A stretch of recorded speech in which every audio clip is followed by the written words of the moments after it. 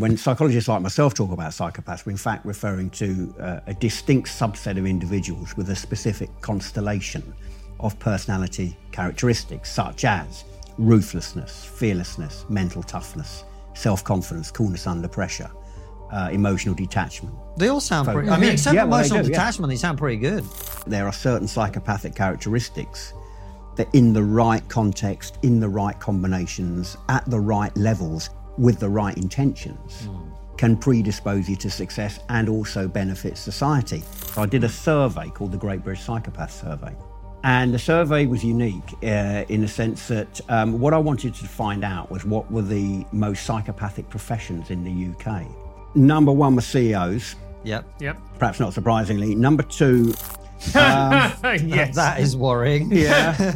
Let's do the test. Let's find out if we're psychos, and let's find out if you're a psycho and you're a psycho. People can follow up with this test. Yeah, you can feel the tension rising in it. I surprised myself massively. Well, narcissists will want to be the centre of attention because that is the end goal for them. They want to be the centre of attention. They want to be in the limelight. A psychopath doesn't need to be the centre of attention for its own sake, but it's a means to an end for a psychopath. Yeah. So for a psychopath, being the centre of attention, being in the limelight, gives them access to power. And if being the centre of attention is the primary way of getting that power, then that's what they will do.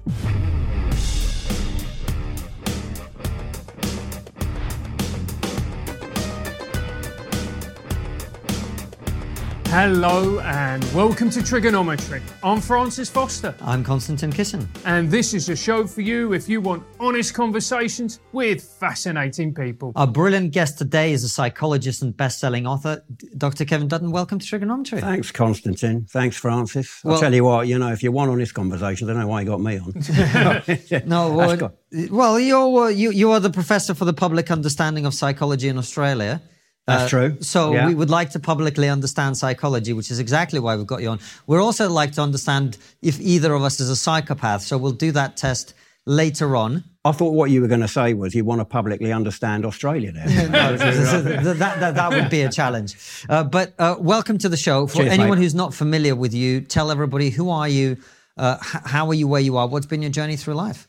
I'm Professor Kevin Dutton, as you say. I am a psychologist, a research psychologist, research scientist. And I originally started off studying the art of persuasion and social influence. And I wrote a book called Flipnosis, like hypnosis, but Flipnosis, the art of split-second persuasion.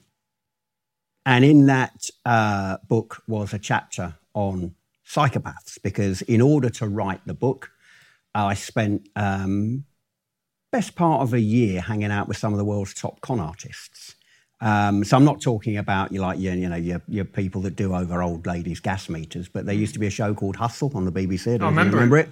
Not the real Hustle, but the drama with Adrian Lester. Yeah. And there really are teams of people that go around who are that good, right? So I studied them. So my research background, PhD, was in social influence and persuasion. But I wanted to find out whether there was a kind of persuasion that was irresistible. So a lot of people, before Flipnosis came out, thought that a lot of persuasion was very much about due process and negotiation.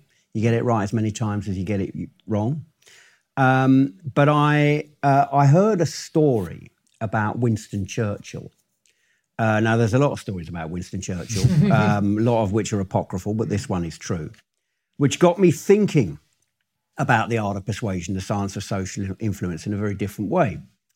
And the story went that one evening at the end of a lavish party for Commonwealth dignitaries in London, Winston Churchill spots a fellow guest about to steal a solid silver salt cellar from the table. Now, caught on the one hand between the desire to avoid an undignified contretemps and the equal and opposite desire on the other not to let the bastard get away with it, what is Churchill to do? Well, what he does is he picks up the matching silver pepper pot, puts it inside his own coat pocket, wanders over to the gentleman in question, takes it out, sets it down on the table in front of them and whispers surreptitiously in his ear, "I think they've seen us, we'd better put them back."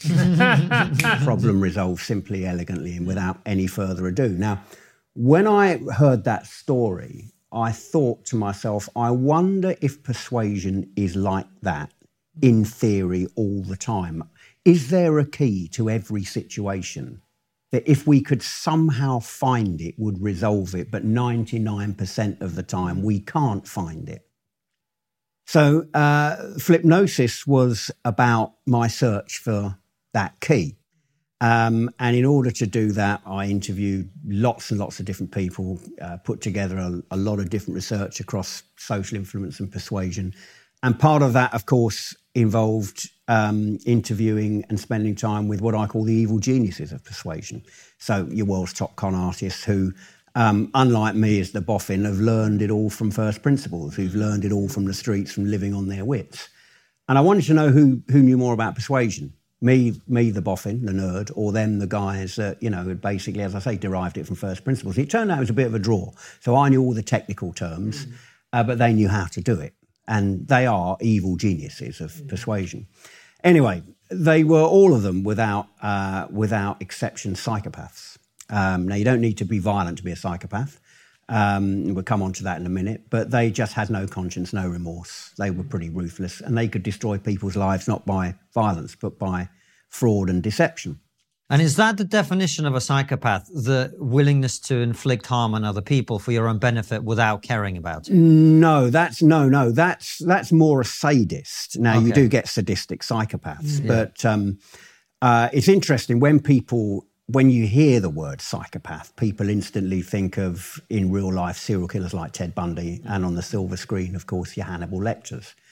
But actually, Constantine, when psychologists like myself talk about psychopaths, we're in fact referring to a distinct subset of individuals with a specific constellation of personality characteristics, such as ruthlessness, fearlessness, mental toughness, self-confidence, coolness under pressure, emotional detachment. They all sound pretty... I mean, except emotional detachment, they sound pretty good. Yeah, well, you have focus, charm, charisma, right, and of course those trademark deficits owing conscience and empathy that you hear so much about. Now, you've put your finger on it. None of those traits is necessarily a problem in itself. In fact, all of them dialed up at the right levels and deployed within the right context can actually prove rather useful. The key lies in context and level. So let me explain that, because this is crucial. Imagine, for example, that the qualities that I've just told you about comprise the hodgepodge of knobs and sliders on a personality mixing desk, okay?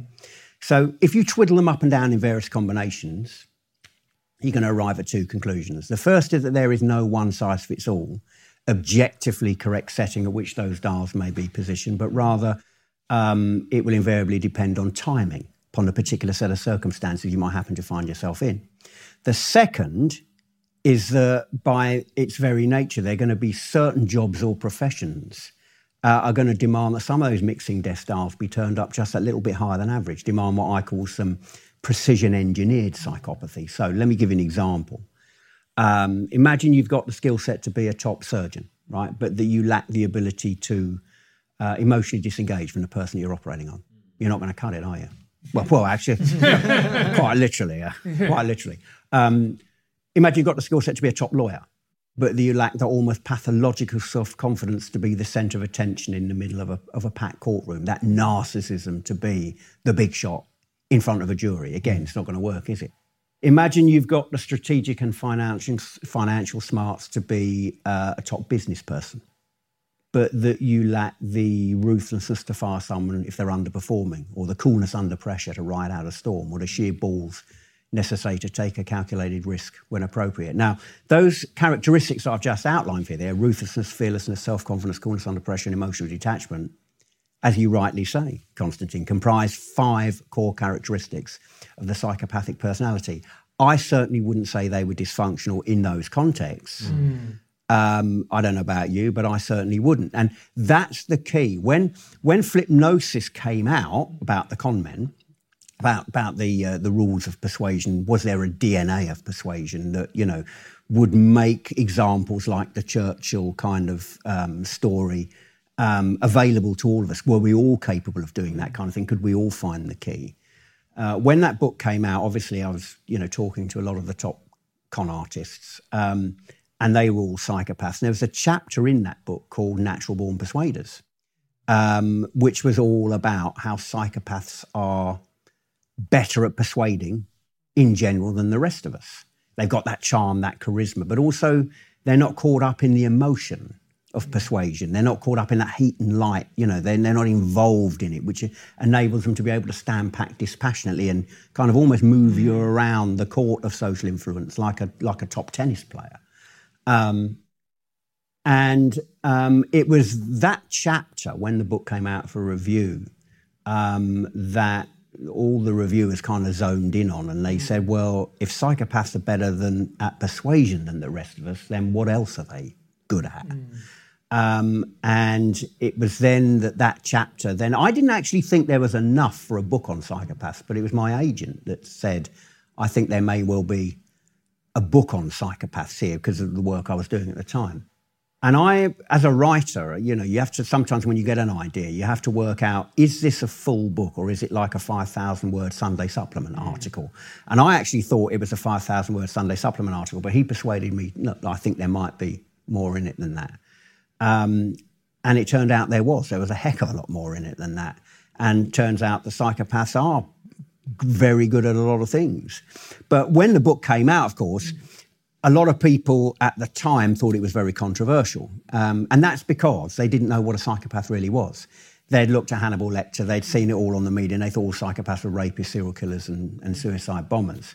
So that was the first reason the book was controversial. The general public didn't really know what a psychopath was.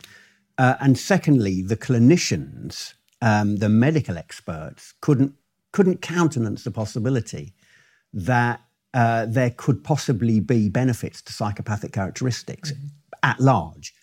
Because, of course, it makes sense. If the only psychopaths they had seen were the bad ones that had been referred to them from forensic or clinical settings. So, by their very nature of their job, they weren't going to meet the top surgeons or the special forces soldiers or the CEOs or the people that I'd met. I'd met the bad ones, but I'd also met the good ones.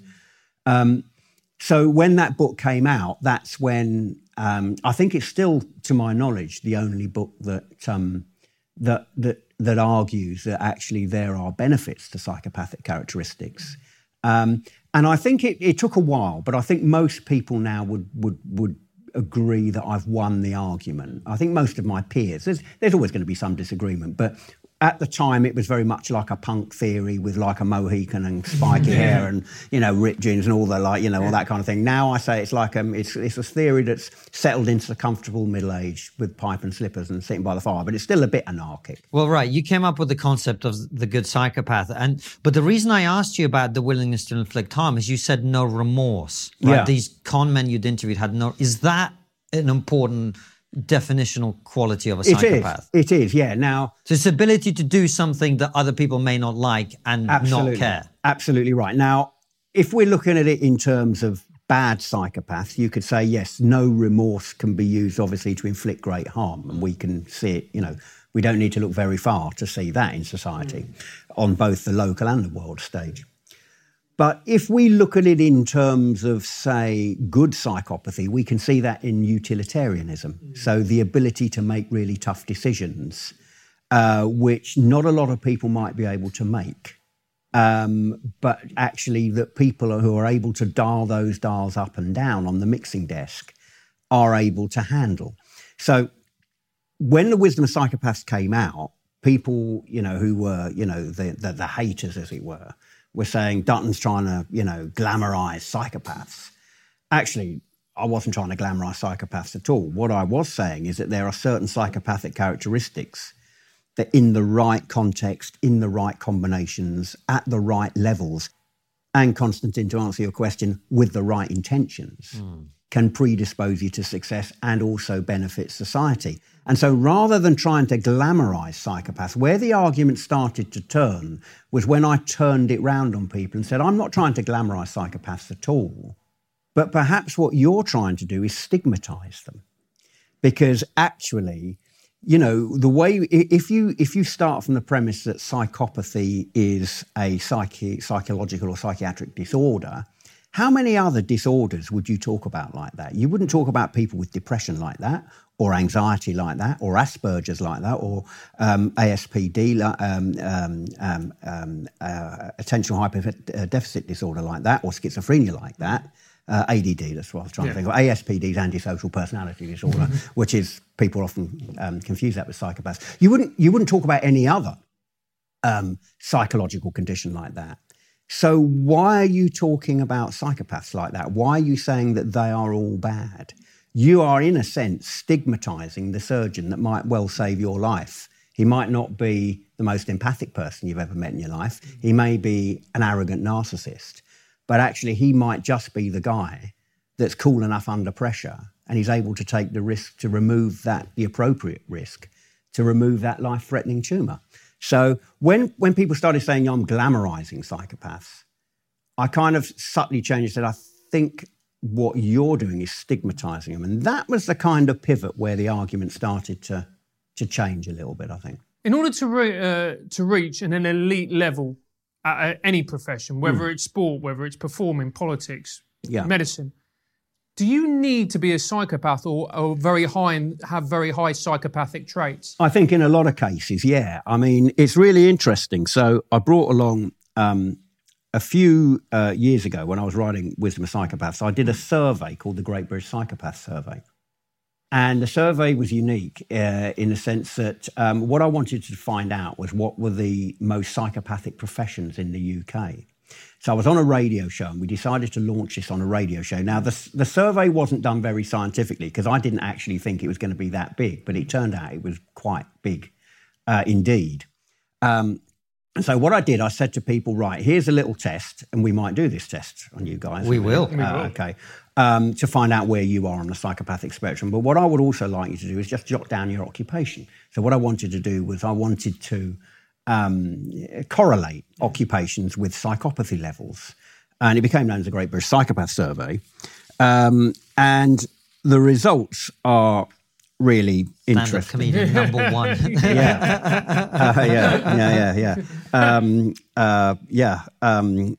So you will be very grateful to know that stand-up comedians aren't in here. But that's because there's not enough of them around. To be statistically valid, you've got to have enough people saying that. That's why politics aren't in. People are obviously going to say, well, what about politicians? Of the common professions, that's right. These are the top ones. A friend of mine always talks about politicians and says, actually, of course, even I say, in order to be, if you're going to be a politician, any kind of politician is going to be pretty high on the psychopathic spectrum, even the ones you think are nice. Yeah. And a friend of mine says the key's in the word politics. It's derived from two words, poly, the ancient Greek meaning many, and ticks being blood-sucking insects. So anyway, but anyway, back to the survey. Yes. Number one was CEOs. Yep. Perhaps not surprisingly. Number two, lawyers. Yep. Number three, media, TV, radio. Yep. That's not such a big surprise, actually, because it's a very cutthroat world. Currency is ideas. It's very easy to nick ideas. And you've got a lot of times you're in a state of flux. Things are in a state of flux. You've got to think quickly. Salespeople, perhaps not surprisingly. Surgeons were number five. Surgeons really interesting, actually, because I did a talk once and I presented this table, and there was a surgeon in the audience who came up to me afterwards and he said, Kev, I've got no doubt that actually surgeons are in there, but I think actually you could be a bit more nuanced here because there are now, I think there's about 12 or 13 different subdisciplines of surgery within the surgery bracket. And he said, I think you might find that some brackets might be higher than others. And we were going to run a study to find out whether that was the case. But various things got in the way, COVID being one of them. We may well do this next year. But his hypothesis, his hunch, was that the three surgical disciplines that would be most high on the psychopathic spectrum would be neurosurgery, cardiothoracic, and orthopaedic surgery. Orthopaedic surgery is pretty brutal. If you've seen orthopaedic surgeons at work, they have to really do some pretty nasty things to people. Whenever you see those, I have 24 hours in A&E and you've got someone with a broken bone, they've got to kind of twist that, even though the person's under an anesthetic, local anaesthetic, but they're still feeling it. You've got to be able to do that. That's not, not everybody can do that. But he reckoned that neurosurgery, cardiothoracic and orthopaedic surgery would be the top three. Neurosurgery is very interesting because neurosurgery, it's the only branch of surgery where if you make a mistake in the brain, you could leave a person permanently disabled or blind or incapacitated or kill them, of course.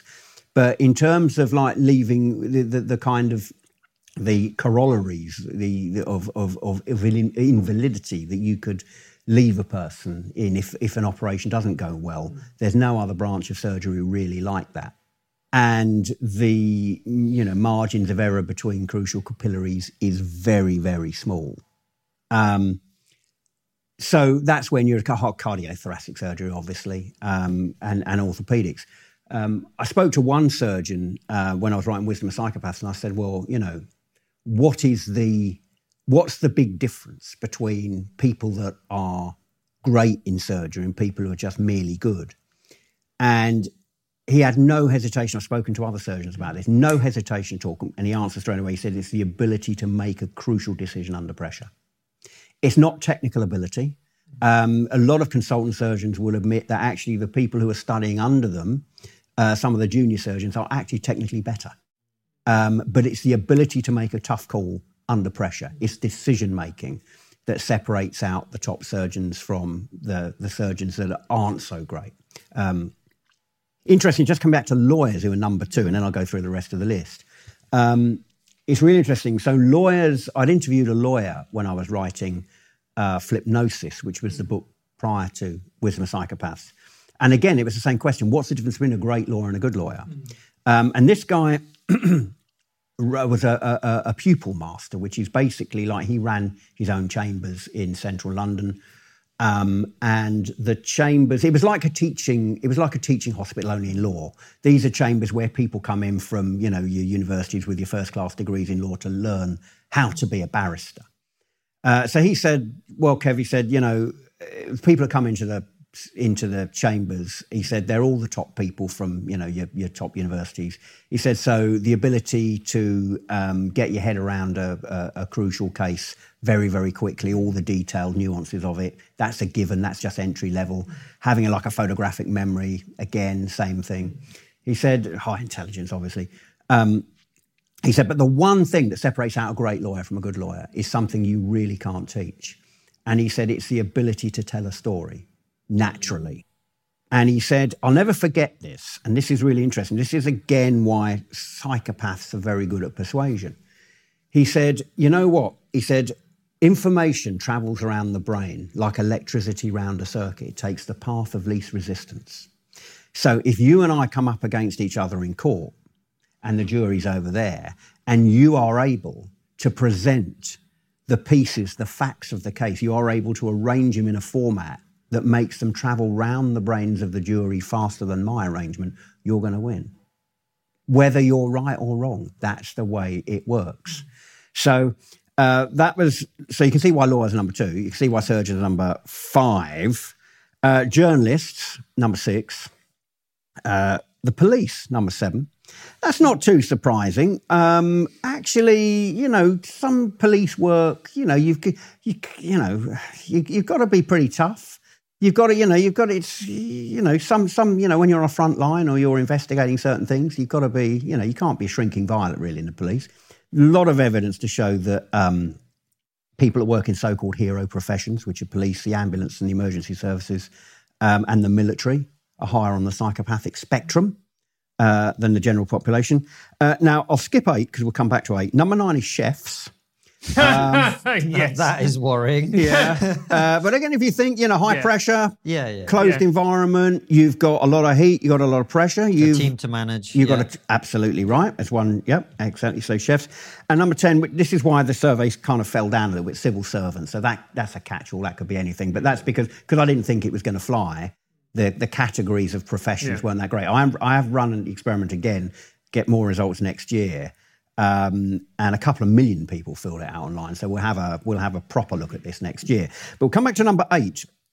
Number 8, the clergy, church people. You didn't expect that, did you?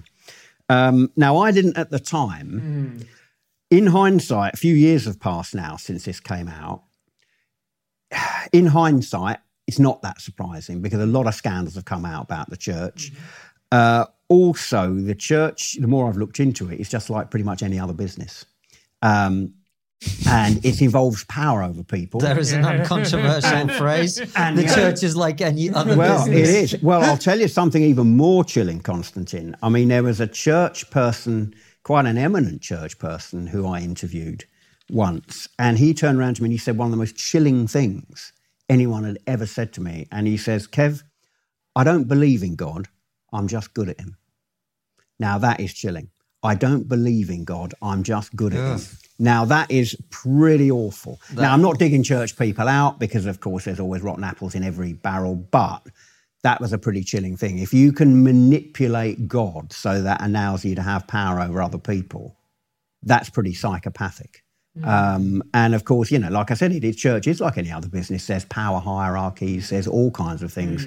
And you're going to go up the ladder using the techniques that you would use in any other business. So if you happen to be good at God, then you're going to get up there. The world is run by psychopaths. Yeah. Well, God himself's pretty much a psychopath. If you look at the Old Testament, you know, all that kind of fire and brimstone and all that. And, you know, I think maybe I were to profile God, I think St. Paul I profiled. Yeah.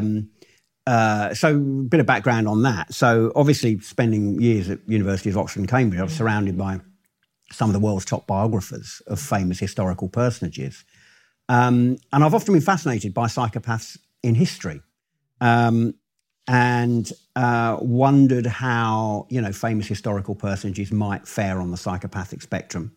So it dawned on me that actually biographers of famous people, famous historical people, obviously know these people almost, well, I would say virtually better than they know themselves. So I thought if I gave them a specially validated psychometric questionnaire, which is developed to detect psychopathy, not in forensic populations, but in members of the general public, there's different tests for that, and got them to fill it out on behalf of their subjects, not on behalf of themselves, but on behalf of their subjects, we'd probably get a very accurate portrayal of where certain people featured on the psychopathic spectrum. And St. Paul was actually quite high on the psychopathic spectrum, the founder of Western Christianity. Before he turned into stained glass, St. Paul was a ruthless bastard. I mean, he was guilty of genocide, of course. You know, he was before the road to Damascus. He was persecuting Christians in large numbers. So St. Paul himself, the founder of Western Christianity, is very high on the psychopathic spectrum. Mate, he's at the gates of heaven. Huh? He's at the gates of heaven, St. Paul. He's got the keys. So, no, that's St. Peter. Oh, that's the one. Sorry, St. Peter. Yeah. Psychopaths don't. What kind of Catholic are you? Yeah, that is Psychopaths don't have very good memories. Well, speaking of that, you've just kicked yourself out of heaven there. Listen, if you don't know the guy on the door, mate, you're never getting in. Yeah. He wasn't going there anyway. Exactly. Yeah. But Kevin, on that happy note, why don't we find out? Can people follow along with this test that we're going to do? Oh for yeah, us you want to do the test? Yeah, sure. Yeah, let's do the test. Yeah. So let's do the test. Let's find out if we're psychos, and let's find out if you're a psycho and you're a psycho. People can follow up with this test. They can play along as we go. Do we need to make notes on our phone? You do. So what you're going to need, you're going to need a piece of paper or a mobile phone. You got it there. Well done. Because what you're going to do is you're going to score. I'm going to read you out 11 items. Okay. 11 simple items, and these items all hypothetically describe you as a person. Okay.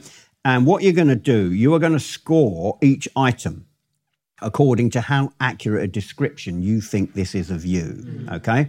And you're going to do it according to the following scoring key, okay? It's a 4-point scale going from 0 to 3. Okay. If you strongly disagree that the statement describes you, strongly disagree, give yourself 0, right? If you disagree, give yourself 1. If you agree, give yourself 2. And if you strongly agree, give yourself 3. So it goes from 0, strongly disagree, 1, disagree, 2, agree, 3, strongly agree, okay? And I'm going to read through them. You're going to score it as we go along, right? Number 1, I rarely plan ahead. I'm a spur-of-the-moment kind of person. I rarely plan ahead. I'm a spur-of-the-moment kind of person. So 0, strongly disagree, just to recap. 1, disagree, 2, agree, 3, strongly agree. Number 2, cheating on your partner is okay, so long as you don't get caught. Now, whenever I do this with students in universities in large numbers, this is always the one where people are looking over their shoulders, seeing what the other person said. Cheating on a partner is okay as long as you don't get caught. Number 3, if something better comes along, it's okay to cancel a long-standing appointment. Something better comes along, it's okay to cancel a long-standing appointment. Number 4, seeing an animal injured or in pain doesn't bother me in the slightest. Number 5, driving fast cars, riding roller coasters and skydiving appeal to me. Number 6, it doesn't matter to me if I have to step on others to get what I want. Number 7, I'm very persuasive. I have a talent for getting other people to do what I want. Number 8, I'd be good in a dangerous job because I can make my mind up quickly. Don't think too long about that one. Number 9, I find it easy to keep it together when others are cracking under pressure. Number 10, if you're able to con someone, hey, that's their problem. They deserve it. And the final one, number 11, most of the time when things go wrong, it's somebody else's fault, not mine. Don't pin it on me. Right, so 11 items. You should have 11 numbers on a page there. Gentlemen, I want you to top that up and come to a grand total. Don't say what it is yet. Got the total there, Francis? Not yet. Okay. I can see why you never got the job on Countdown, mate. You got yours, Constantine? Got yours, Francis? Yep. All right. Now, I'm going to go through, for the folks at home, I'm going to go through the little key on the spectrum so you can see where you score. What we should say at this point is we're not diagnosing anyone here, all right? This is just a general indication of where you are on the psychopathic spectrum. It's quite accurate, but it's just not, we're not diagnosing. Right. 0 to 11, you are low on the psychopathic spectrum. Have either of you scored 0 to 11? No. All right, okay. You look at your face. Look at him. You can just see he's itching to go here, isn't he? Right, 12 to 17, you are below average on the psychopathic spectrum. You're the first out. What did you score? I scored 17. 17. That's on the high end of that. That's the border between below average and average, which is 18 to 22. Which is me. Oh, you're in there, are you? Okay, what are you? 19. 19. I surprised myself massively. Oh, do you know what? I think was Piers Morgan 18 or 19? I think Piers might have been 18 or 19. Well, I'm more psychopathic than Piers Morgan. Well, I don't know. Jesus fucking Christ. I think you might be 1 point higher. So 18 to 22 is average. 20, so I'm average. You're average, yeah. Yeah, you can feel the tension rising in here. 23, or you would do anyway, if people are playing on at home. It'd be interesting if people send their scores in, actually. I don't know if they have facility. Yeah, we can do, and people can post their scores on our locals. And also maybe what they do for a living would be quite good, actually. Yeah. So 18 to 22 is average. 23 to 28 is high. And 29 to 33, which is obviously quite rare, is very high. So that's a very simple test of where you might feature on the psychopathic spectrum. So very good. Anton, did you do it? No. All right. No. He did. He was 32. he was 32. So there we go. But you can see, but also, as I say, when people talk about psychopaths, they, you need to know what a psychopath is. So it doesn't mean to say you're going to become an axe. If you do score high, it doesn't mean to say you're going to be an axe murderer or anything like that. It just depends on what you do for a living. I mean, I know quite a few special forces soldiers who are very high on the psychopathic spectrum, surgeons as well. It just depends. I mean, there are some situations. I mean, you were asking a question earlier, actually, France, about which I still probably haven't quite answered, and that is like, in order to be good at anything, do you need to be high on the psychopathic spectrum?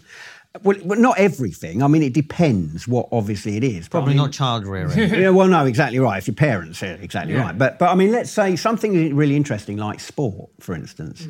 Now, in order to be, an Olympic champion or a world champion in any sport, you're going to need to be pretty high on the psychopathic spectrum. Even the nicest people, I always use an example like Roger Federer, right? Yeah. So Roger Federer, one of the nicest guys, But actually, if you look at a lot of his early games when he was starting off, he would quite often lose the first set and then come back and win 3-1 while he was actually dissecting the person's game. He was looking for the weak spots like a predator playing with prey. And then he would dismantle that person. Now, I would say, obviously a very, very nice guy in Roger Federer, but were he to behave like he behaves on, say, centre court at Wimbledon or in Flushing Meadow, where he behaved like that in everyday life, smashing and slicing his opponents into oblivion, he'd soon find himself in a very different kind of court, right? So when you get at the higher echelons of sport, talent is often quite similar. It then comes down to how badly you want it, how ruthless you are, whether you are prepared to push yourself into the black, into the darkness, to really go for it.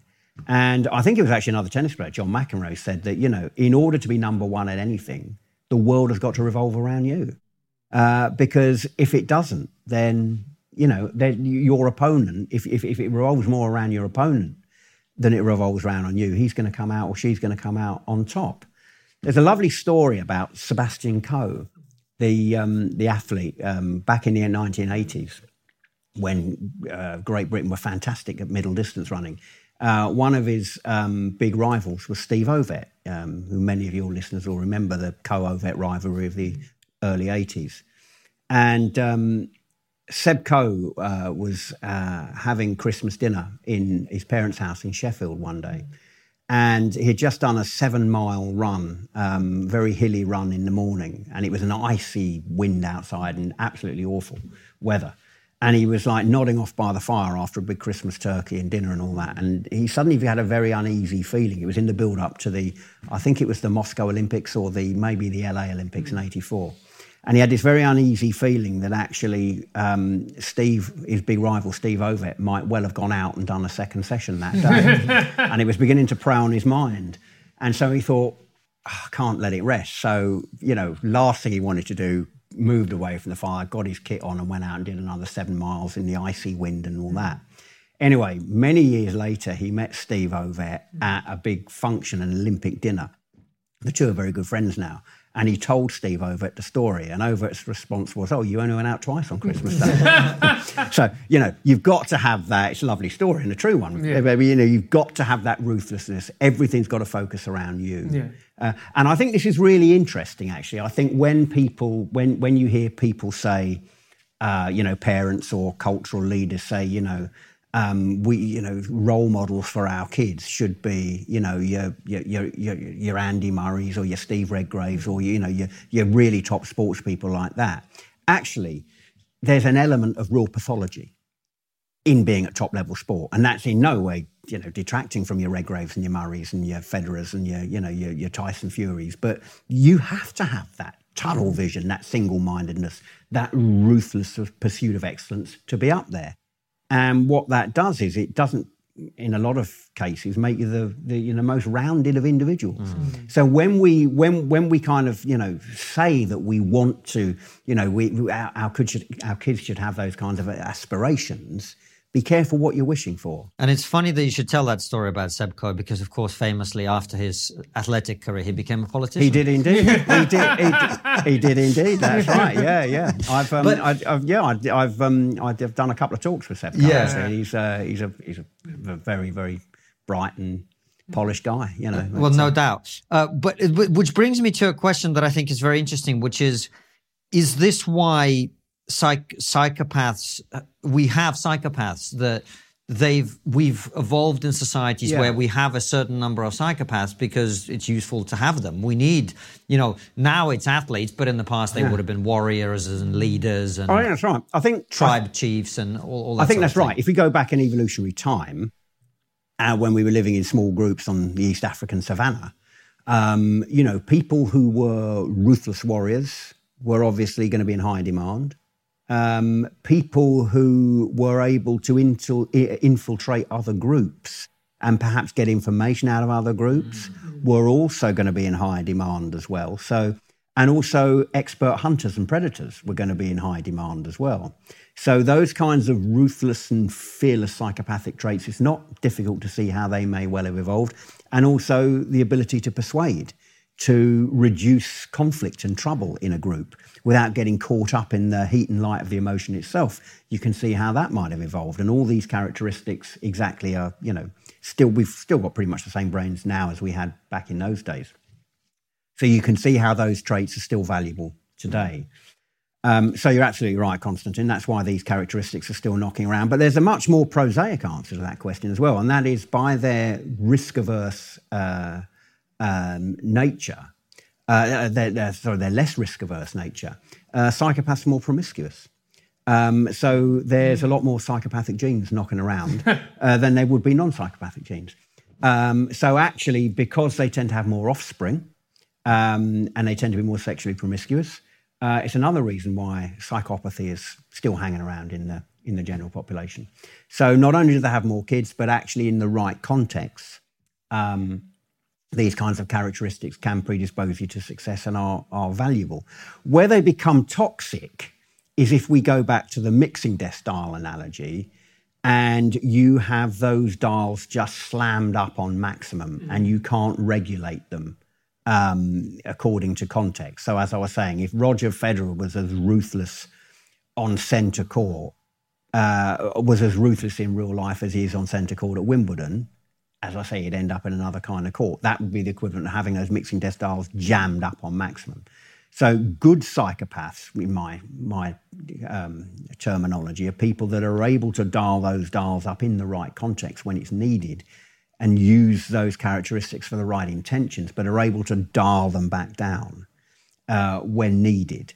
And people that have them jammed up on max all the time, they're the people who are toxic. They're the people who are going to end up in prison. They're the people. And it also links up with intelligence as well. So if you are a violent, stupid psychopath, you are going to be probably going to commit a violent crime and you're going to be caught very quickly and put in prison, rightfully so.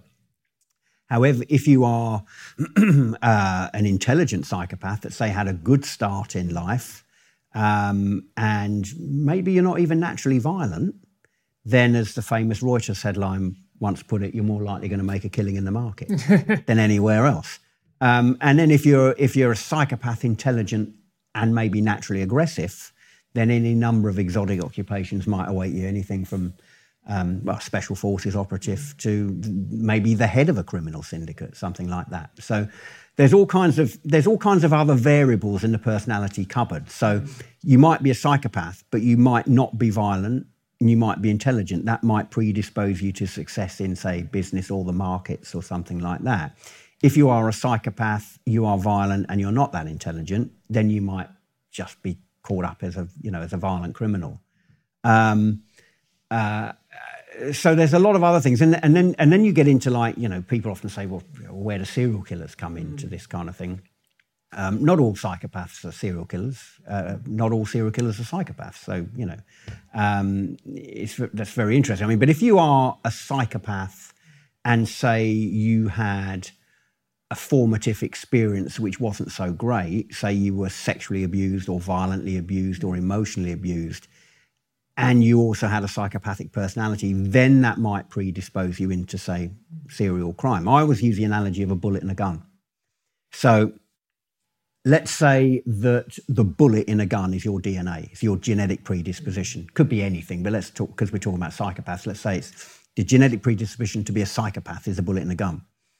That genetic predisposition, that DNA won't become live unless there's a finger on the trigger to make that round live, to fire the gun. And that finger on the trigger would be a formative experience in your childhood. So, as I say, it could be emotional, sexual, or violent abuse. That might then trigger you into a life of crime. If you are, say, psychopathic and you have an experience perhaps in your early childhood where sexual arousal is paired with seeing someone in distress or seeing someone in pain, and as I say, that's paired with a psychopathic personality, then there may be a chance that could escalate. And so you start on the road of fantasy and you fantasize with that. But then when you come to the end of that fantasy road, somebody who might not be psychopathic may think, well, okay, that's the end of the road. But somebody who is less risk averse may well then say, well, okay, what do we do now? Well, let's start reenacting this in real life. And then you're into the criminal element, maybe serial crime or something like that. So that's the relationship. So the relationship between psychopathy and crime is actually more complicated than it might seem.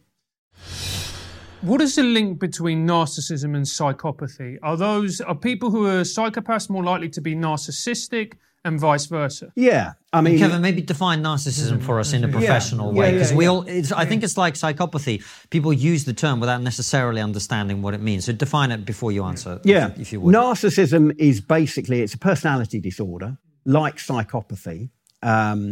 So there's something called the dark triad. Mm-hmm. The dark triad consists of three personality disorders, which are all actually linked. Where, if you remember the old Venn diagrams when we were kids, the old circles, if you were to draw the circles between narcissism, psychopathy, and something called Machiavellianism, which is the ability to like manipulate people and, act as a bit of like an emotional puppeteer for your own benefits. There's a lot of overlap between the two.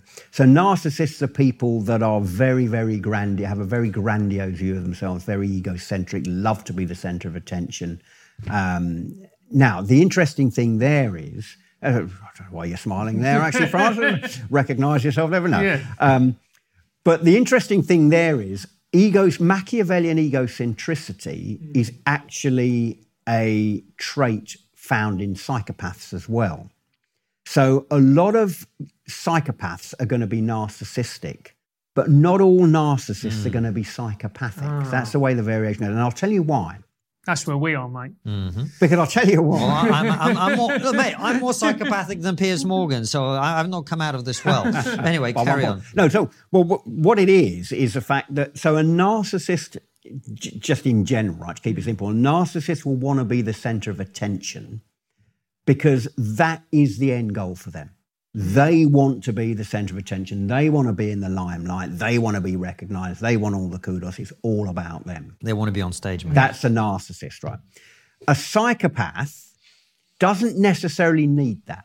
A psychopath doesn't need to be the centre of attention for its own sake. But it's a means to an end for a psychopath. Yeah. So for a psychopath, being the centre of attention, being in the limelight, gives them access to power, which is what they do want. Psychopaths are into power. And if being the centre of attention is the primary way of getting that power, then that's what they will do. But it's not the end, it's a means to an end. Whereas with a narcissist, it's the end goal itself. It's so funny you should say that, because Francis and I, we recorded like an end of year conversation between him and I stopped doing stand-up during basically during the pandemic, and he carried on, and he was saying how much he loves being on stage, where I was saying, well, I enjoy being on stage, and he was trying to convince me that, stand-up, whatever. Yeah. And I was like, well, the thing is, I never really cared that much about being on stage, and I always wanted to leave a gig. I didn't want to hang around and meet adoring fans or anything like that. That's not how I think. But I used to enjoy writing jokes and performing them and being on stage. And it's funny that you make that distinction. Well, it's interesting because I know a couple of other stand-up comedians, I won't mention their names, and they've said the same thing. And it's interesting because one stand-up comedian, this may be true for you, it may not, but one stand-up comedian who's a friend of mine saying, like, they don't like hanging around meeting fans either, because being on stage is a persona. Yes. And it's very much about, you are very funny on stage, but actually when you're off stage, actually you can't be that funny all the time. So it's almost like they don't want to let the fans down. They don't want to like access to the real person. So that was the kind of the motivation for them, which is quite interesting. So it's really, when you think of like stand-ups, you think, they're funny like that all the time. You know, they're wisecracking, they're making everyone laugh. But, you know, as you know, it's very hard work. As you've experienced today, well, that's they're right. not. No, but it's very hard work, and it's, you know, you've got to work at an act like that. So one of the friends of mine said actually they don't like meeting fans. They prefer to keep it as the persona on the stage, which is totally understandable. But I suppose if you're not that funny, Francis, it's just like, you know, it doesn't make any difference, mate. Francis is very naturally funny. But Kevin, is it possible to be a psychopath and live a good life? Yeah, I think it is. I think if we come back to what we're saying, if you go back to the mixing desk styles, I think if all those dials are turned up to maximum all the time, then you're not going to live a good life. Okay. But if you've got some of them turned up high and some down low, depending on the circumstances, then I think it is. Another way of looking at it would be to say, well, think of psychopathy as being like, going back to athletics, think of it being like a decathlon or a heptathlon. So a heptathlon and a decathlon, you've got 7 or 10 events that comprise the entire discipline. So if you look at psychopathy as being, you know, a condition comprising of various psychological traits, such as ruthlessness, fearlessness, lack of empathy, lack of conscience, charisma, all those kinds of things, coolness under pressure. If you're good at the right disciplines, then it's possible to lead a good life. But if you're good at the wrong disciplines, if, you know, you've got conscience and empathy turned down low all the time, then it's not possible to lead a good life. So it all depends, as I say, on what you use those characteristics for. So a good friend of mine, the Special Air Service guy, Andy McNabb, I've written a couple of books with Andy. I mean, he came to my lab in a few years ago, and we plugged him into a load of computers that went ping and did the psychometrics on him. Very, very high on the psychopathic spectrum. And it made absolutely perfect sense to him when he found out. All his life suddenly started, he actually said, you know, now it makes sense. And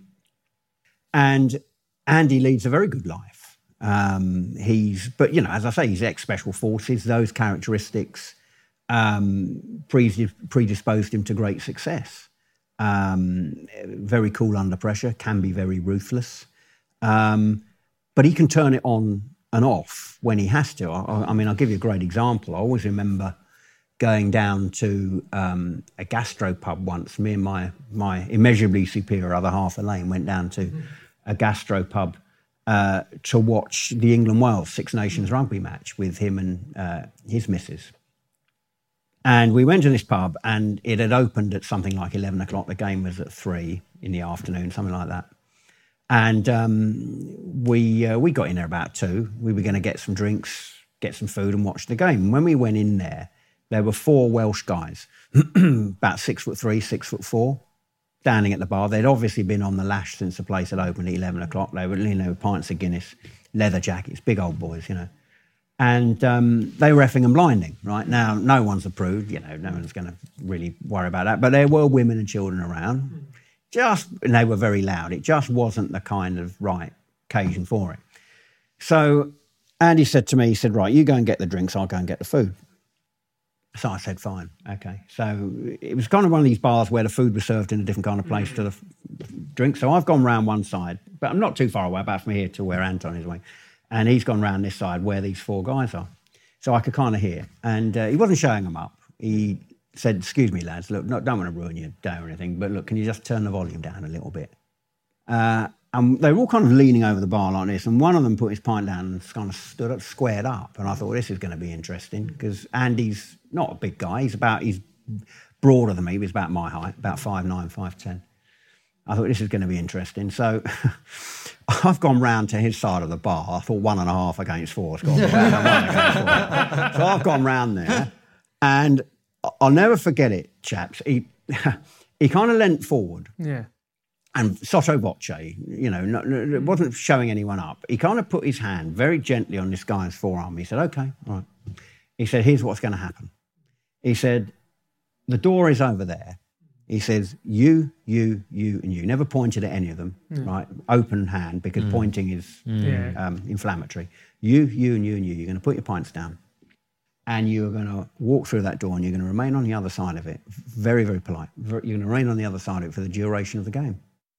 And he said, I'll never forget it. And something in his eyes just went. These Arctic blue eyes, and they just absolutely changed. And he said, because if you don't, I'm going to formally introduce you to a level of physical violence you never knew fucking existed. And there's no tax or exaggeration on that line. That's exactly how it went. And there was a moment of quiet reflection.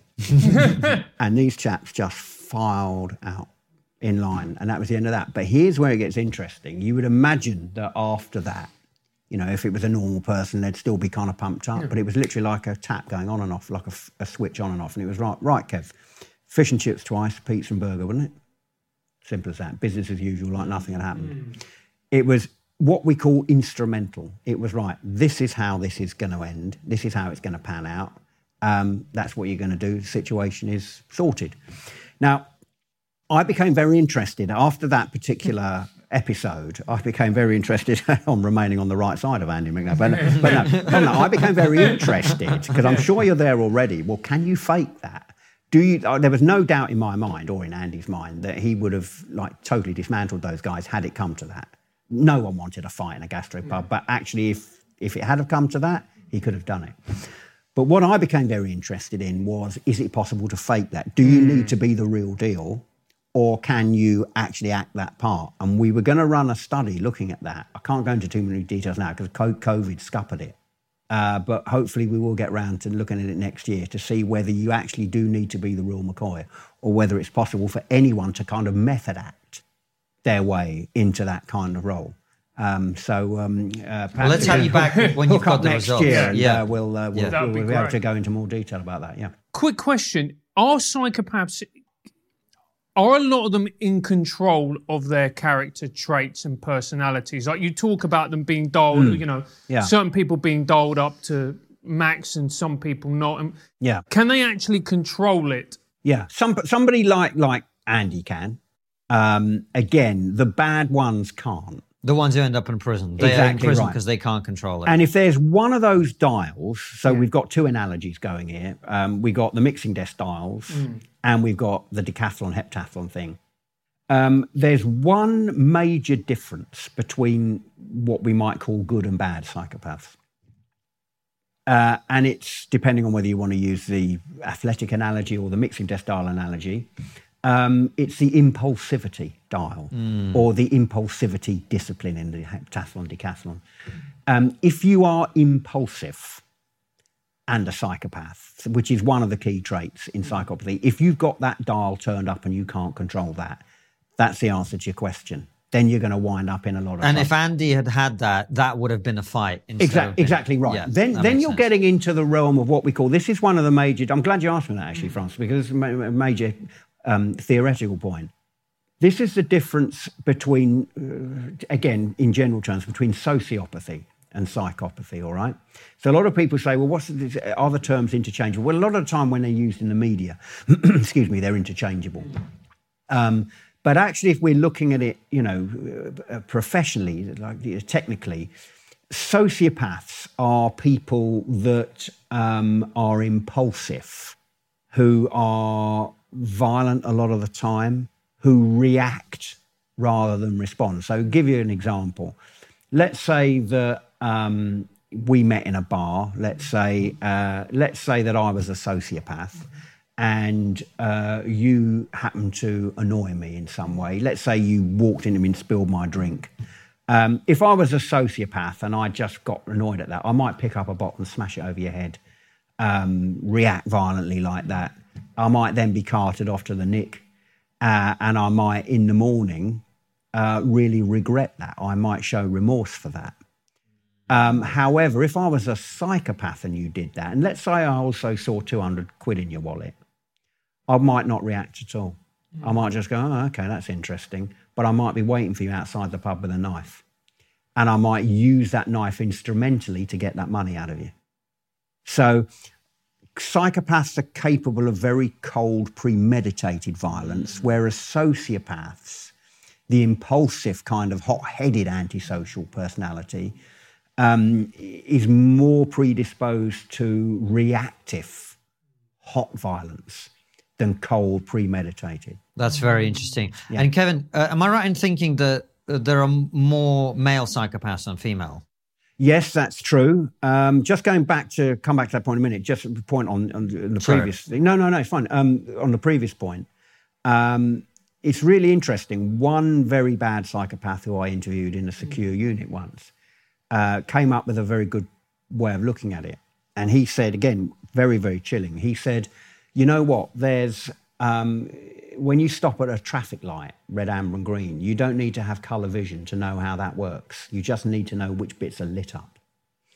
And that is very much how psychopaths, pure psychopaths, not the sociopaths, psychopaths see emotion. They don't see the colour of it. They see which bits are lit up, which means that they're very good at moving people around and, emotional puppeteering and all that kind of thing. So they don't hear the tune, they just read the score, if you want to look at it in a music analogy. The gender differences in psychopathy, yes. So first of all, it's important to remember that psychopathy, pure psychopathy, is rare. So it's less than 1% of the population. So there's, the old joke about blokes hitchhiking down a road one dark night and puts his hand out and a lorry stops for him and he gets in and he can't believe it. And he turns around to the lorry driver and he says, I'm amazed you stopped for me. For all you know, I might be a serial killer. And the truck driver says, nah, chance of the two serial killers being at the same time pretty much zero. It kind of gets at the point that it's pretty rare. But within that very rare bracket, yes, there are generally more males than psychopaths. Again, the old joke is... more male psychopaths than female psychopaths. More male psychopaths than female psychopaths. And again, the old joke is that generally agreed that women prefer to kill just the one man over a longer period of time. That's sound of me getting cancelled right there by my wife. Yeah. But yeah, and we don't quite know why that is, but there's a number of hypotheses, number of reasons why. Early upbringing, guys are generally brought up to be more competitive, more rough and tumble, more aggressive. So that might be one reason. Another reason is that male and female brains tend on average to react differently to aversive stimuli. So if you come into the lab and you're a female and you say are subjected to electric shocks or white noise or something like that, you may well be more predisposed to be anxious, whereas a male brain may be more predisposed to be angry. So there's a kind of a slight difference there between how male and female brains react to aversive stimuli. Possibly one of the more interesting theories is actually that it's a kind of a sociocultural theory, that there may well be a bias in diagnosing women. Because the word psychopath has a pejorative, it's got a negative connotation. And in somewhere like America, for example, it has legal connotations as well, which can result in the difference between getting the death penalty or not in some states.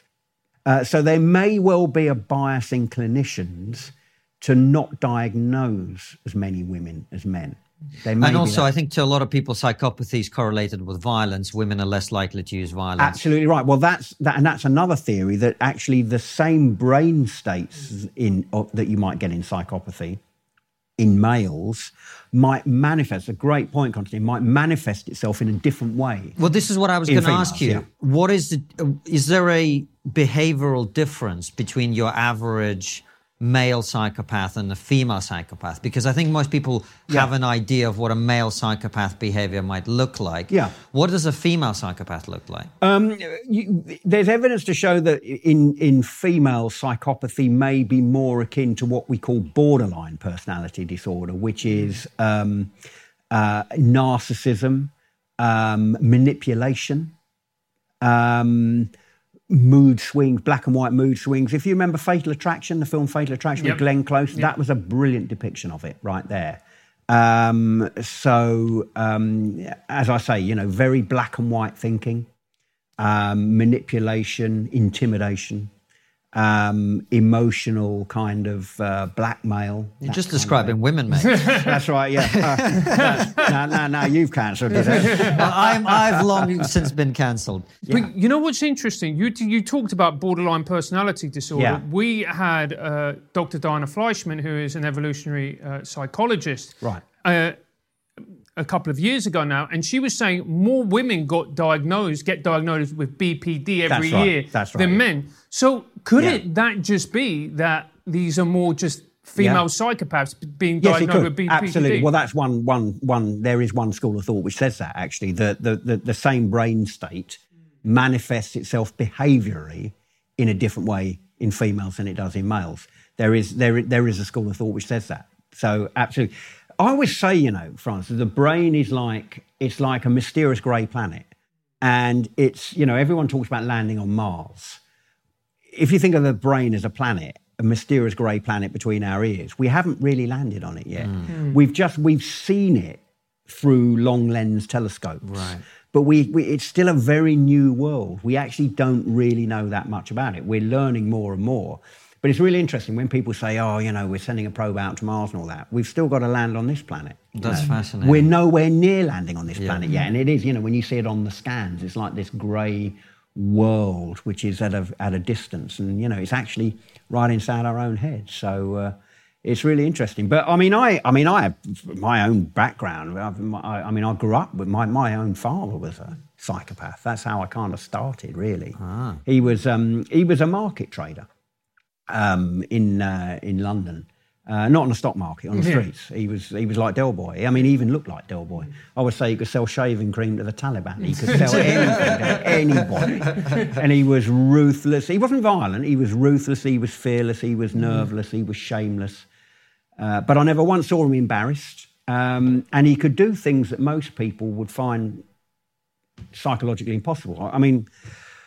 I always remember I'll give you an example. I always remember one time, I was about 9 or 10, I used to help him on the stall, and we got hold of a load of diaries once, calendar diaries, and they were very different to anything we got our hands on before because they were actually bloody nice, right? They were leather, or fake leather anyway, they were embossed, they were slim, there was a reason why they were slim. Anyway, we knocked out about 300 of these in about an hour and a half on the stall somewhere in, I can't remember where it was now. It was like a curry to a piss head, these things. And when we got back to the flat, I always remember something about 9 or 10, I said, they were fantastic. I said, but they're half thin, those diaries, weren't they? And this gives you an indication of what it's like. He said, yeah, there was a reason for that, Kev. I said, what's that? He says, April was missing. So when you what? He gets one out the drawer, January, February, March, May.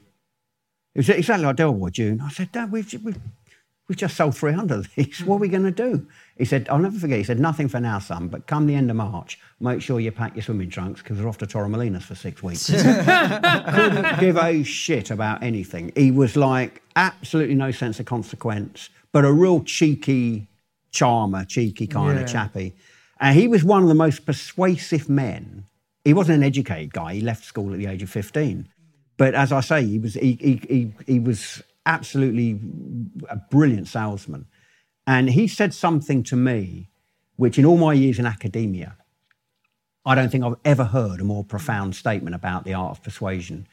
And it was actually one night, it was fun enough, I always remember it, he was taking me into an Indian restaurant in Brick Lane in the East End of London. And we just finished on the stall, and just as he's about to pay the bill, he turns around to me and says, Kev, if there's one thing I want you to remember in life, son, it's this. Persuasion isn't about getting people to do what they don't want to do. It's about giving them a reason to do what they do want to do. Right? Very, very different. So watch and learn. So I'll never forget it. He gets his spoon and he tinkles against his glass. The entire restaurant falls silent, and he gets to his feet and he makes a speech, right? And he says, right, I'd just like to thank everyone for coming. Now, I know that some of you have come just around the corner, some of you come from a little bit further afield, but I want you to know that you're all very welcome. It's very much appreciated. Oh, there's a pub across the road called the King's Arms, in which we'll be hosting a little drinks reception after this. It'd be great to see you all there, at which point he starts to clap, right? So at which point everyone starts to clap. So picture the scene. We've got an entire restaurant full of people who've never seen us before, never seen each other before, all applauding wildly because none of them want to be seen as a gate crasher at the party. You know how it works, right? So as we're leaving, remember, I'm only about 9 or 10. I can't resist it. I say, but Dad, we're not really going to the pub, are we? And he puts his arm around and he says, of course not, son, but let me tell you something. That lot in the restaurant are. My mate Malcolm, he's just taken over as landlord. He'll make a few quid tonight. Again, no sense of consequence, no sense of, what might happen. But what he'd done, he'd demonstrated his own point, that actually there's something in it for these people. They're going to go to that pub, there's free drinks there, they're going to get them in there. So exactly that kind of guy. So I grew up with this kind of, and I often think that, years later, it was probably bottom line of it all, I might as well admit, is probably trying to get to the bottom of who my old man was, really. Well, very much on that point, Kevin, I think a question that a lot of people want to ask, and my sense is women more than men, but both probably sexes, is how do you know if your partner is a psychopath if you're not going to get them to do an 11-point test? Like, what are the red flags for someone who is psychopathic, particularly in a way that you'd want to avoid, really? Yeah, if your partner's a psychopath, or your boss is a psychopath, there are, we're not talking about serial killing psychopaths. We're talking about your common or garden people who are on the psychopathic spectrum. There are a few telltale signs. Psychopaths are very, very good at first impressions. Really good at first impressions. So if you've got someone that is really love bombing you from the start, now this is a general rule of thumb. There are some very nice people out there as well. But if you've got someone who is really love bombing you from the start and perhaps making you feel a little bit uncomfortable, you might want to just start thinking to yourself, okay, let's see how this pans out. If then that goes to emotional manipulation, say you're not responding to that, so they may then start manipulating you into feeling guilty that you've let them down, or that you're preferring to spend time with your friends rather than them. Look what I've done for you. How can you make me feel like this? Look what that's another red flag, especially in conjunction with, as I say, with the love bombing in the early stages. If you're at work and you've got someone who is, maybe it's the same person, who's taking credit for your ideas. So they will, ask you for a report or something like that, or to put together a presentation, and then they take that and pass it off as their own work without giving you credit. That's another telltale sign. Belittling you in public, bullying, is another telltale sign. Being very, very nice to people that are above you, but pissing on people below them is another. So the authoritarian kind of style of personality is another sign. What we call emotional puppeteering, so moving people around as if they're chess pieces. There's no real empathy there. It's just like, what you can do for me. That's another sign. So if you've got someone that's demonstrating all these kinds of signs, I'm sure there will be people out there that recognise that, there's a few red flags there, I think. And how do you become more like a psychopath, Kevin? How do you become more like a psychopath? Well, it's a weird question to ask. Because not surprising for someone who was like below average on the. But think about it. Is that your takeaway from the interview? You're not psychopathic enough. Yeah, exactly. I need to be more. No, but it's a good question. It's a good question. Yeah. I'm not disputing that. I'm just curious why he's asking it. Because you look at these character traits. Yeah. And a lot of them, as we've already assessed, highly desirable. Yeah. So how does somebody who is not high on the psychopathic spectrum attain those character traits without all the other negative baggage? You could start by buying a book which I wrote with Andy McNabb called The Good Psychopath's Guide to Success, which is exactly answers that question. Of course, when The Wisdom of Psychopaths came out, checks in the post, by the way. When The Wisdom of Psychopaths came out, people said, well, this is the popular science version. Where's the self-help version? So McNabb featured highly in Wisdom of Psychopaths. So then we got together and we decided, it was actually his idea. It was a great idea that why don't we, I'm the real deal. and I'm the expert in it. Why don't we write a book together where we pool our expertise and we try to help people who are perhaps not as assertive as they might want to be, who are probably more anxious than they might want to be. How do we turn those dials up a couple of notches to get them to a level? And there's a number of little tricks of the trade. I mean, it's really interesting, right? So imagine I was to put a plank of wood on the floor. Let's say it's a 5-foot plank of wood, and it's, say, 10 foot long, 20 foot long. And I were to say, Francis, I want you to walk along that plank of wood. You'd have no trouble doing it, right? Imagine the same plank of wood, and I hoisted it up 20 metres, right? It's exactly the same, 5 foot wide, 10 foot long. And I said, now walk along it. All of a sudden, you'd think, shit. Why? It's the same plank of wood. You're still putting one foot in front of the other. You could do it quite well when it's on the ground, but all I'm doing is hoisting it 20 foot in the air, 40 foot in the air. Well, you've increased the price of failure. That's what absolutely right. And yet, it's exactly the same process. All you've got to do is put one foot in front of the other. But all of a sudden, what you are doing is you are now not looking at one foot in front of the other, are you? You're looking at the edges and what could possibly go wrong. Well, psychopaths don't do that. This is like penalty shootouts, right? If I was going to have if I was to pick a person to win the World Cup for England in a penalty shootout, I'd pick someone who was very high on the psychopathic spectrum, someone who's got absolutely reward-focused, tunnel vision, no anxiety, decisive, bang, that's where it's going to go. So a psychopath wouldn't have any trouble walking over that plank at 40 foot. It's just the same process. So tip number one would be to decouple emotion from behaviour, all right? Mm. So, a lot of the times we confuse emotion. Emotion clouds our judgment. But actually just kind of thinking to them, okay, it's the same process. Mm-hmm. Just do what you're doing, Don't get caught up in the emotion of it. And you can train yourself to do that. It's really interesting. There's a study done a few years ago which looked at, and we've all been there, we all kind of differ on this. Let's say you're on holiday, right? You're at the seaside. There's the sea. First down the beach, you got your trunks on, you're going to go in for a dip, right? So you got people that run straight in. We've all seen them, right? People that run straight in, bang, dive in, get it out of the way.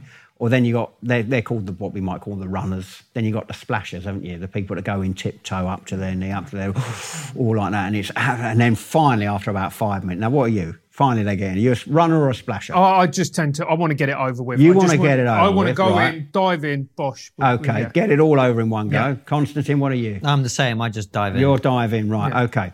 So there was a study done a few years ago which actually looked at who experiences the most pain. And it's unbelievably, it's the splashers, right? Of course it is, yeah. Of course it is, right? because you're aggregating the pain, right? Actually, if you just get it over with in one go, you actually experience and aggregate less pain than if you're kind of like prolonging it.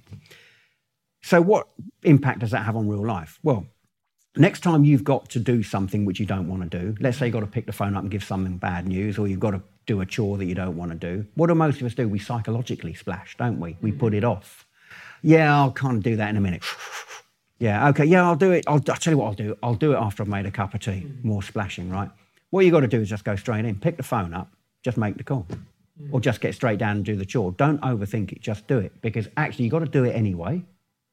And you're aggregating less pain than if you just keep putting it off. So there's a very simple discipline. Just knowing that fact will help you kind of just turn that dial up a little bit. Another way of doing it would be like, well, how many times do you get people to ask you to do something, let's say in 3 months' time? And you say, yeah, I'll do that in 3 months. Yeah, okay, you put it in the diary. And then it gets to 3 months' time, and you think, oh, shit, I've got to go and do that now. We've all been there and done it. How do you stop yourself from getting into those situations? Well, another little tip that we give is like, every time you're asked to do something, right, just imagine it's tomorrow, right? Do you want to do this? Is it a benefit to you? Are they paying you enough? All these little questions, because it's tomorrow.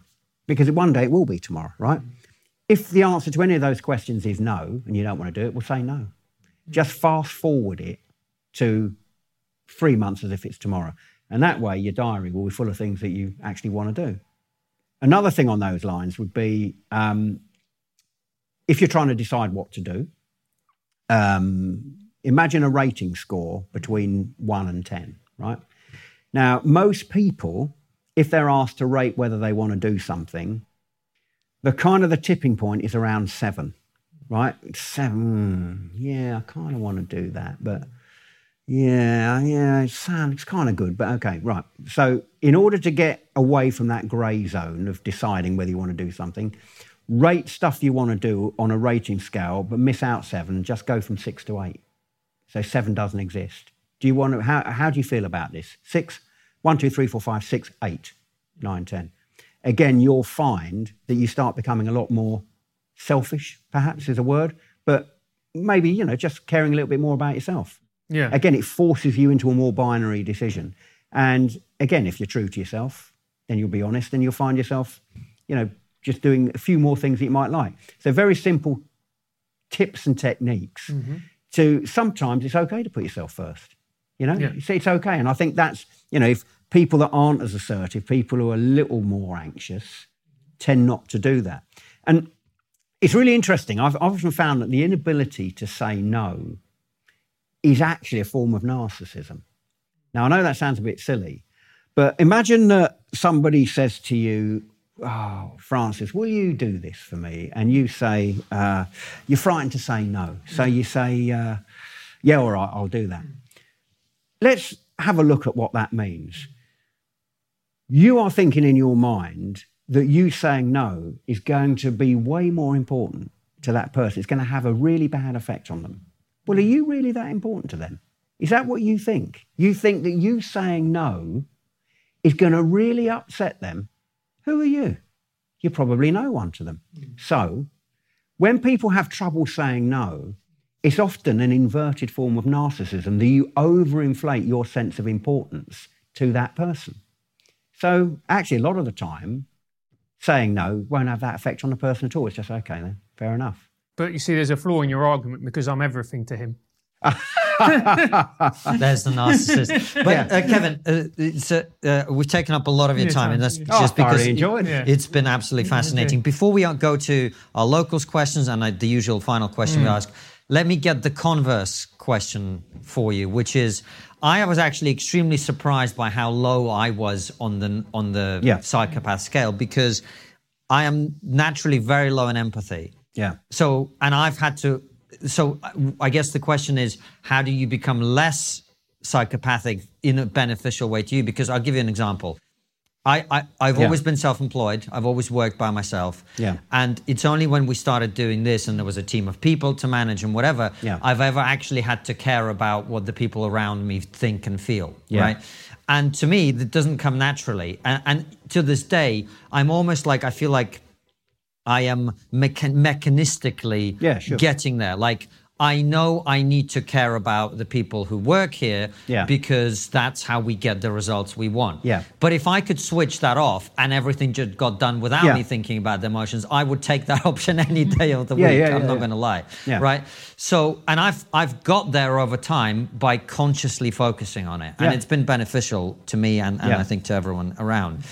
So how does one brilliant question, address negative psychopathic behavior within oneself? Yeah.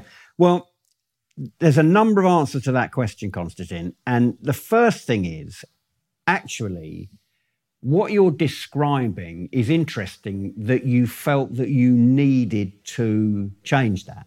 Because actually, it sounded like being mechanistic was doing actually just as well as actually feeling it. So it gets the result. It gets the result. So if it gets the result and you were able to do that coldly and dispassionately, it's interesting that you felt the need to actually kind of change and become, you wanted to feel it yourself rather than anyone else feeling it, which is kind of interesting, I think. So that's an interesting thing.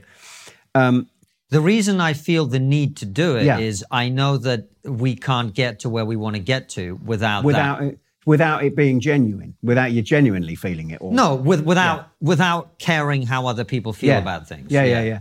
Well, but that's true. What I'm saying is you can kind of, how can I put it? You can kind of care about how other people feel about things, but there's two ways of doing it. You can coldly care or you can warmly care. I'm more of the coldly type. And actually, I don't think there's much wrong with that, to be honest. I mean, actually, to be honest, but there's a much more in-depth answer to your question. Okay. And actually, psychopaths, when you look at empathy in psychopaths, it's very, very interesting because there's cold empathy and there's warm empathy, right? Very, very basic distinction. Cold empathy is the ability to calmly and dispassionately gauge what another person might be feeling. That sounds like something that you're very, very good at. Hot empathy is actually feeling what another person is feeling. And that is something that psychopaths aren't very good at, but they're better than average at coldly and dispassionately gauging. Coming back to the traffic lights, don't need to see the colours, you just need to know what bits are lit up. That's you describing yourself, I think, there to a certain extent. Yeah, you definitely. just need to know what bits are lit up. But actually, that doesn't make you a worse driver. Actually, but what you're saying is, it'd be kind of nice to see the colours. But actually, you don't need to see the colours necessarily. I mean, look, you've got a great setup going here, so you've done pretty well. However, the interesting thing here is it touches onto the question of treatment. Whether, now I know you're talking about people in everyday life, but, whether psychopaths are actually treatable or not in forensic and clinical settings. Now, for a long time, it's been thought that they haven't been treatable because of the very nature of who they are. Psychopaths, it kind of touches on a point you made earlier, Francis, which I never actually got round to answering. I've now remembered it. Psychopaths have, especially when you're right up the high end of the spectrum, they tend to have very little self-insight into their condition. And that was, if you remember the quiz that we did, number 11 was when most of the time when things go wrong, it's never my fault, it's always somebody else's. So psychopaths lack a self-insight. It's always other people's. If something goes wrong, it's always their problem, So you'll see this with, very unsavoury topic, but rape, for instance. A lot of psychopathic rapists will say, well, she was asking for it. I taught her a lesson.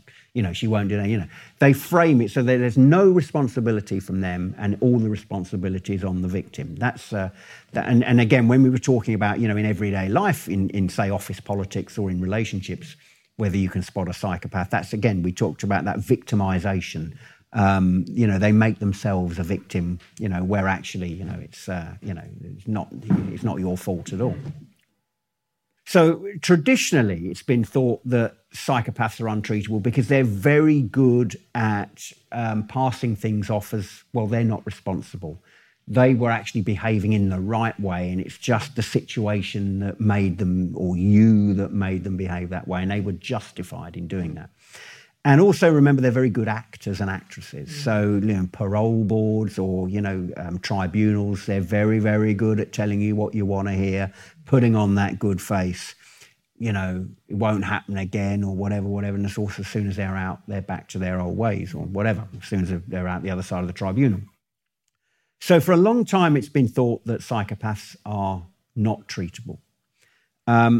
However, there's a lovely story which I heard. It almost goes back to Flipnosis, the art of persuasion, split-second persuasion.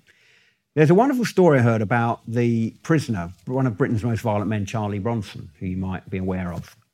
So Charlie Bronson is notorious. He's been in loads of prisons, and there's a film about him. Tom Hardy played the role of Bronson a few years ago.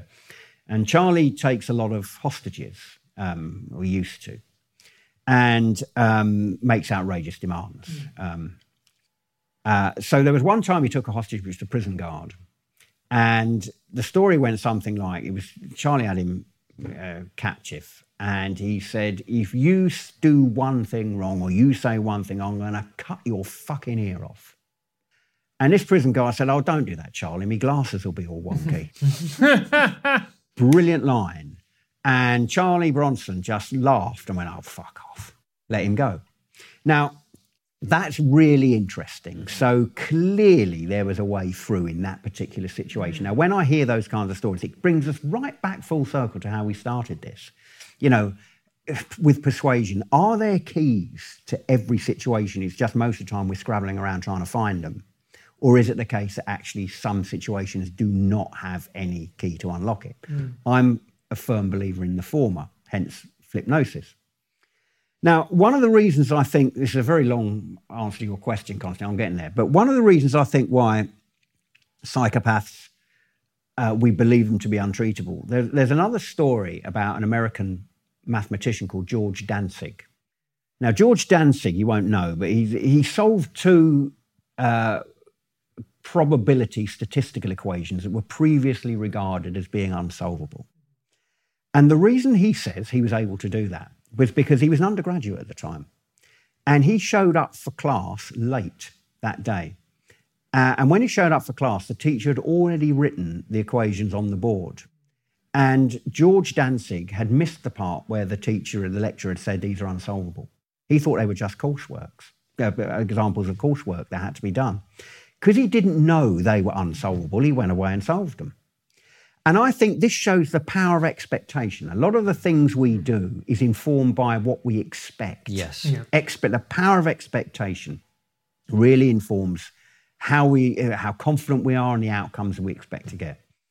And I think one of the problems with psychopathy is we have this expectation that they're beyond the pale, that they can't be treated. And actually, I think that's informing a lot of our thinking about this. Now, there is a kind of therapy which does work with psychopaths, and it's called decompression therapy. And it's a very intense form of training. And to be fair, the evidence shows that it works with juvenile psychopaths, so when the brain's a little bit more malleable, not with older psychopaths.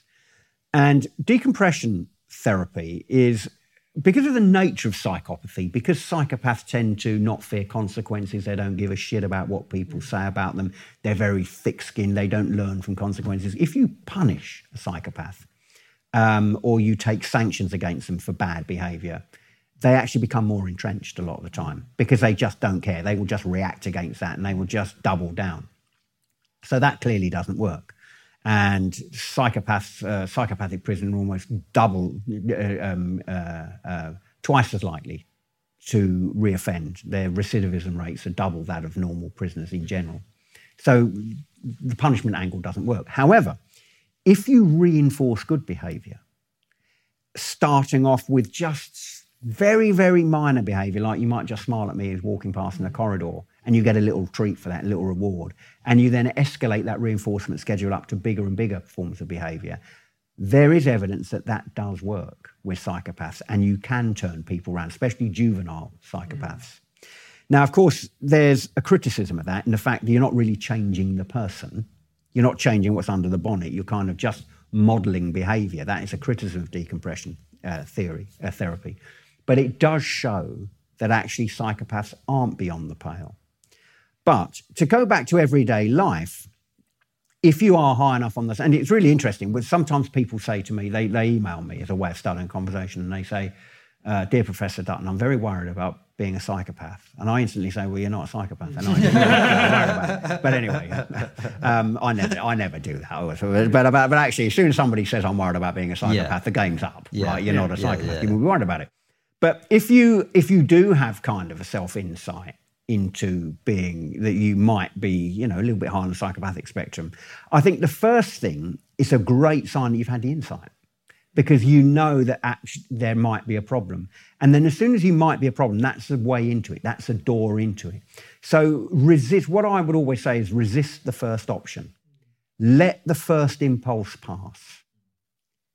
And then maybe take 5 minutes and then consider the second impulse.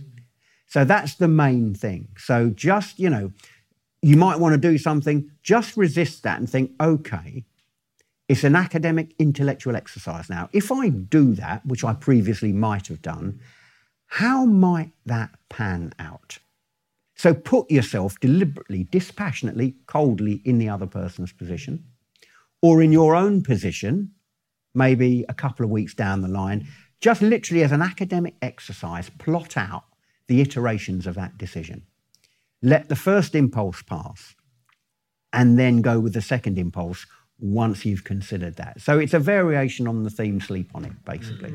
But that's the best and most powerful everyday tool you can use if you feel that you might have a bit of a problem. Fantastic. Well, Kevin, we'll ask you a couple of questions from our supporters that only they will get to see the answer to. Okay. But before that, we've got our usual final question, which I can't wait to hear your answer to. Which is, what's the one thing we're not talking about as a society that we really should be? Yeah, well, I think that one of the main things which bothers me in society, which doesn't get a lot of traction, is loneliness.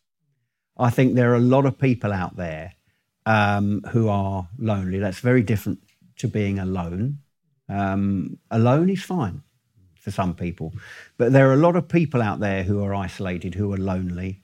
I had a friend of mine who I hadn't seen for a while, who committed suicide during COVID because he ended up on the streets.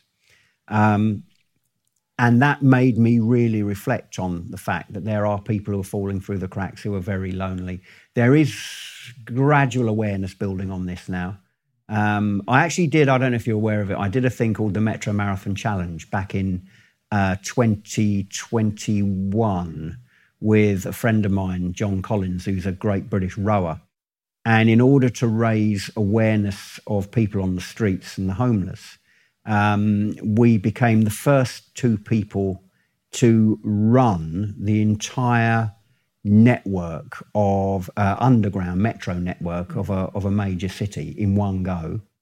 And we slept rough all the time we were doing it. And then, so there's 315 stations on the London Underground. We ran all of them in one go.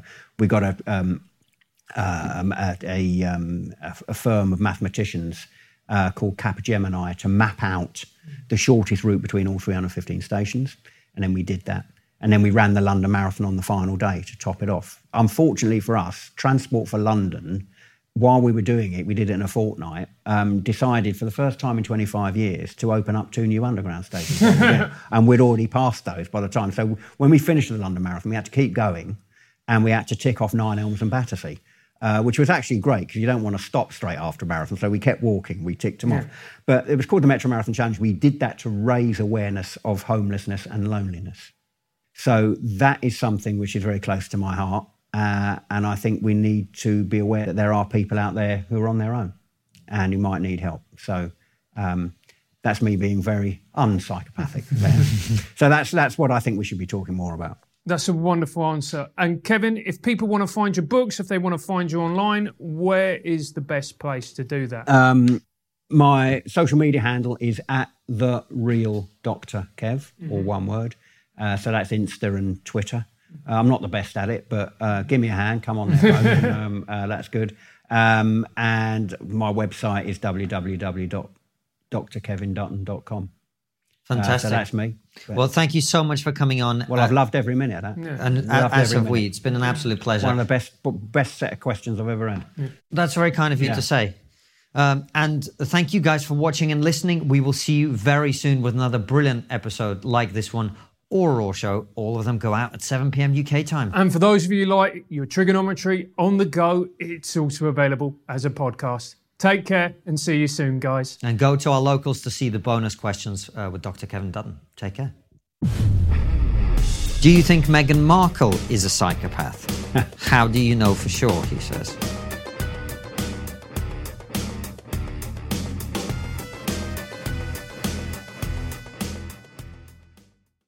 Before you go, consider joining our exclusive member feed. As a member, you'll get ad-free and extended interviews. Click the membership link in the podcast description or find the exclusive episodes link on your podcast listening app to join us.